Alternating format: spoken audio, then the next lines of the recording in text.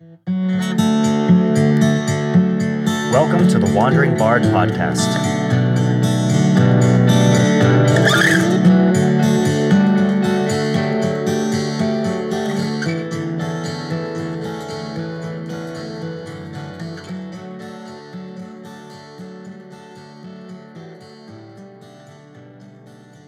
Hi, thanks for joining me on the podcast today. First, I'd like to thank the Newport News Harvest Fair for having me out for their 3-day event. I've done a bunch of festivals and fairs and things like that, and this one was pretty cool. Now, it was a little bit smaller than some of the other bigger ones that I've done, but it had a really great atmosphere. Everyone was really friendly. Sometimes they can go a little too far in the direction of trying to maintain a strict time period or enforce costume rules or regulations to try and appear from a certain area or something to that effect. But this one really struck a great balance between just kind of letting people have fun and a fantasy environment that people could have some kind of escape to. While I was down there, I actually shot a video for a single that I just recorded recently called The Galway Shaw. Now, it's not a song that I wrote. It's a tune that I stumbled across in a pub, actually. But I hired a videographer, and we went to a stage on campus there and shot the video, so I'm just kind of waiting for the editing to get back before I put that on the website and on YouTube. I'm really excited to see how it turned out. I've never really done something like that before. So, as promised, after the depressing song that I went over last week, Anik Kuin, I'm going to do something a little more lighthearted and cheerful today. It's a tune that really puts me in a good mood pretty much whenever I hear it. It's really hard to not kind of tap your foot to this tune that I'm going to go over, and it's called Wing Commander Donald Mackenzie. And I'd heard it a bunch and didn't know really what it was, and never really got the chance if I heard it in a session or something like that. And finally, I stumbled across a version. I was like, oh man, that's that tune that I really like. And so I learned it, and I found that it's got a great little story that goes with it. It's written by a contemporary Scottish composer named Phil Cunningham, and I'm not sure if he's still alive, but he's got some other tunes that have crept into the repertoire at sessions and stuff like that too. One of the other ones is called Sad Eyes Waltz. It's really great if you get a chance to look that one up, but he's definitely someone who's on my list at some point to do a dive into and do a podcast completely dedicated to him. He's one of the more prolific contemporary Scottish composers of this genre of music. This is one of those tunes that's basically written in memorial or in honor and tribute to the person that it's named after. So basically, I'm going to tell you a lot about this man, Donald Mackenzie. He really lived a fascinating life. Donald Mackenzie was born March 19th in 1912 in Invergordon, Scotland, which is in the Highlands of Scotland near Inverness, if you're familiar with what that is. Now, the Highlands of Scotland, they actually go pretty far. They take up like half the country. So you can be in the Highlands of Scotland and then you look and you see like, oh wow, if I really want to see all the Highlands, I've got a long ways to go still. So he's kind of right over the border, maybe an hour or so, an hour or two into the Highlands.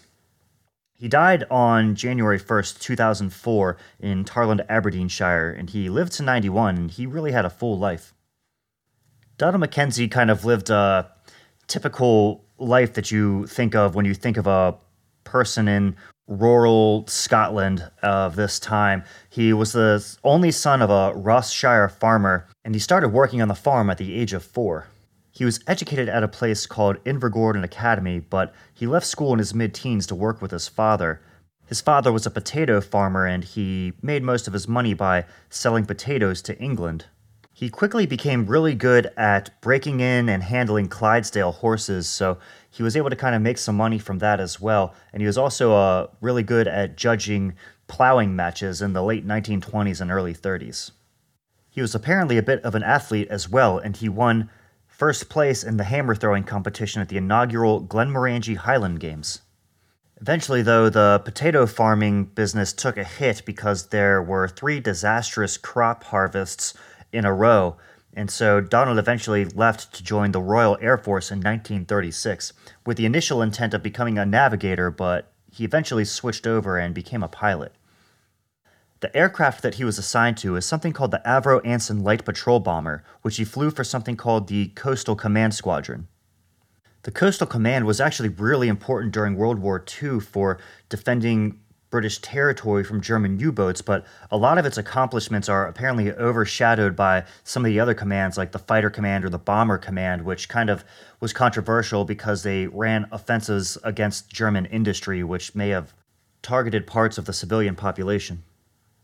Donald spent most of his time with this initial station with the Coastal Command, but shortly after the outbreak of World War II, he was eventually assigned to the Middle East and was the commanding officer of a station in the Persian Gulf. While he was there, he actually flew 24 missions into North Africa, which qualified him for the Africa Star Campaign Medal.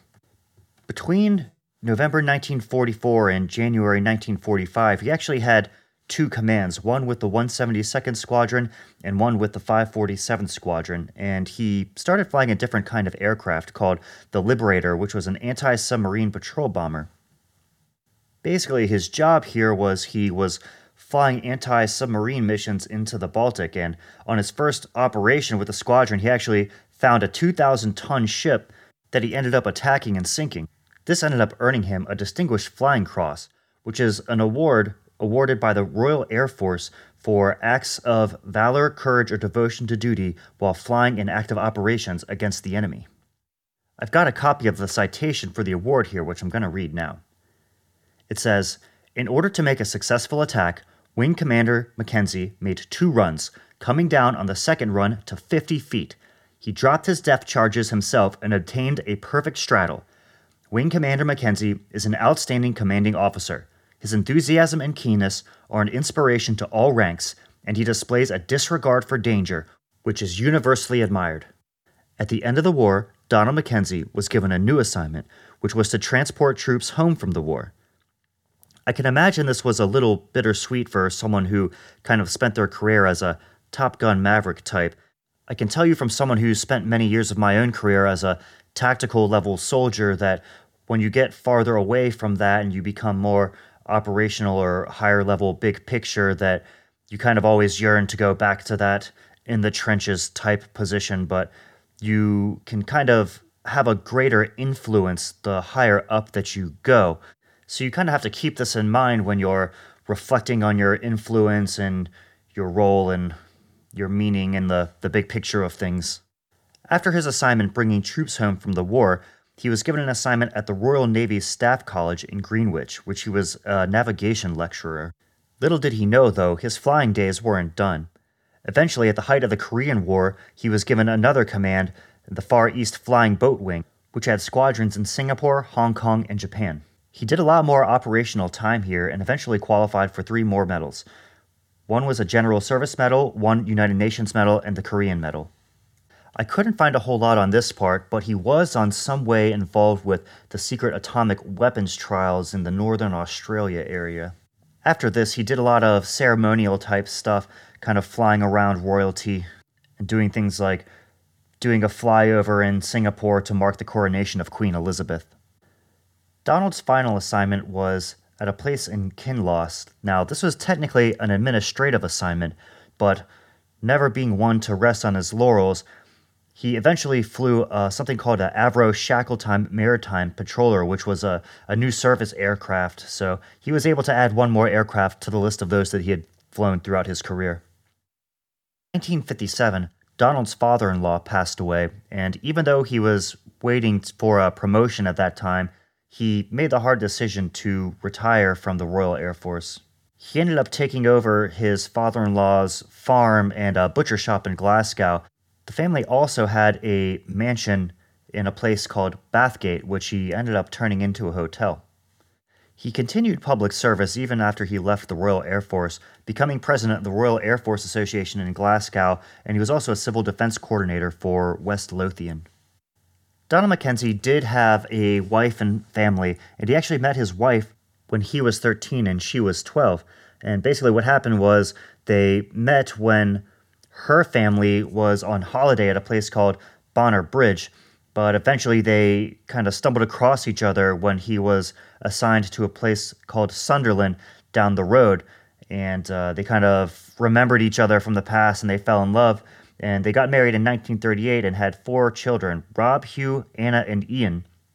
And his son Hugh actually became a Royal Air Force pilot as well and retired with the rank of squadron leader. If you go on some of the articles or the Wikipedia page that kind of talk about Donald Mackenzie, you'll see him described as an airman and farmer. And I think that's really interesting. There's a quote that I really like that says, "I'm a soldier so that my son can be a farmer, so that his son can be a poet." And my wife actually got me a wallet for my birthday or anniversary or something like that a couple years ago that has this inscribed on it. So anytime I open my wallet for anything, I'm kind of reminded of this poem or this saying.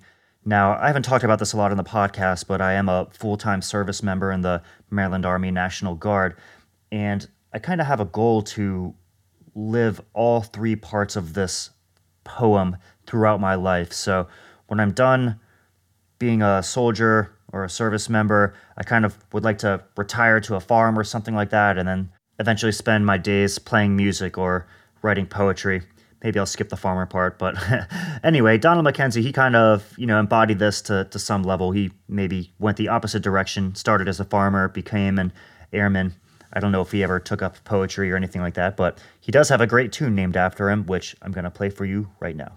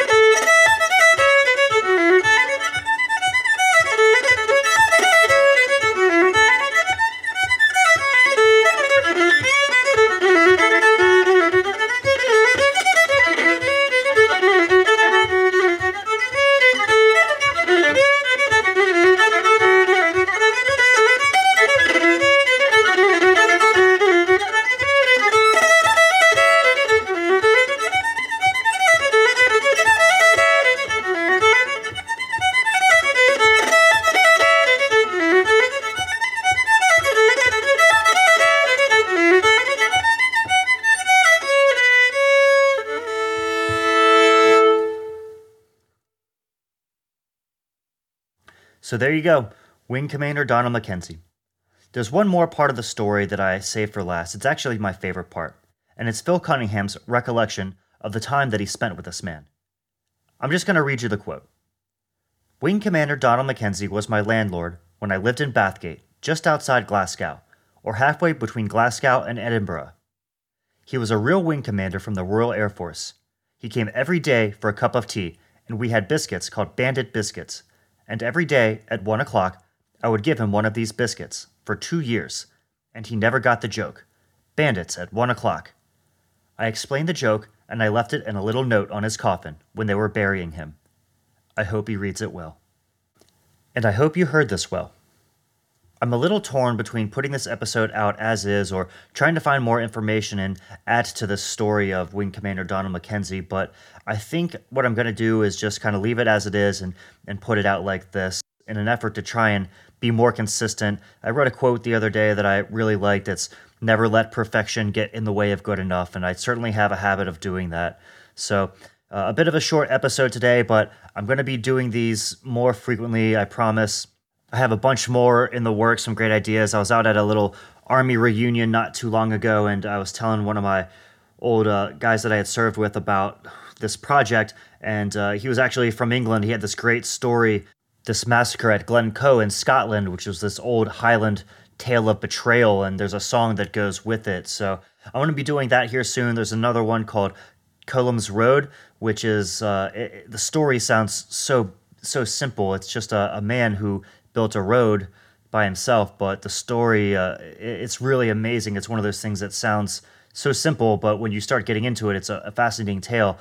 The man it took him years and years and years and all his reasons behind doing it. So there's actually a whole book on it. So I'm going to read the book and then do a podcast on Cullum's Road too, which is another Scottish tune. But anyway, thank you for joining me again this week. Please go into Facebook, Brandon the Wandering Bard, follow me on there. It's immensely helpful. I know it sounds silly to always be pushing these social media things and the podcast reviews. If you can do that, go on there, give me some stars or show some love on there if you would feel so inclined. It takes seconds of your time sometimes, but is really helpful from a business and growth perspective for people to do that. Finally, please be on the lookout for my video for Galway Shawl. I'm really excited for it. I'll tell the story of how I came across it. It's another great tale of adventure, so to speak, from some time traveling abroad in Ireland. And of course, as always, until next time, be bold, be kind, and safe travels wherever your wandering takes you.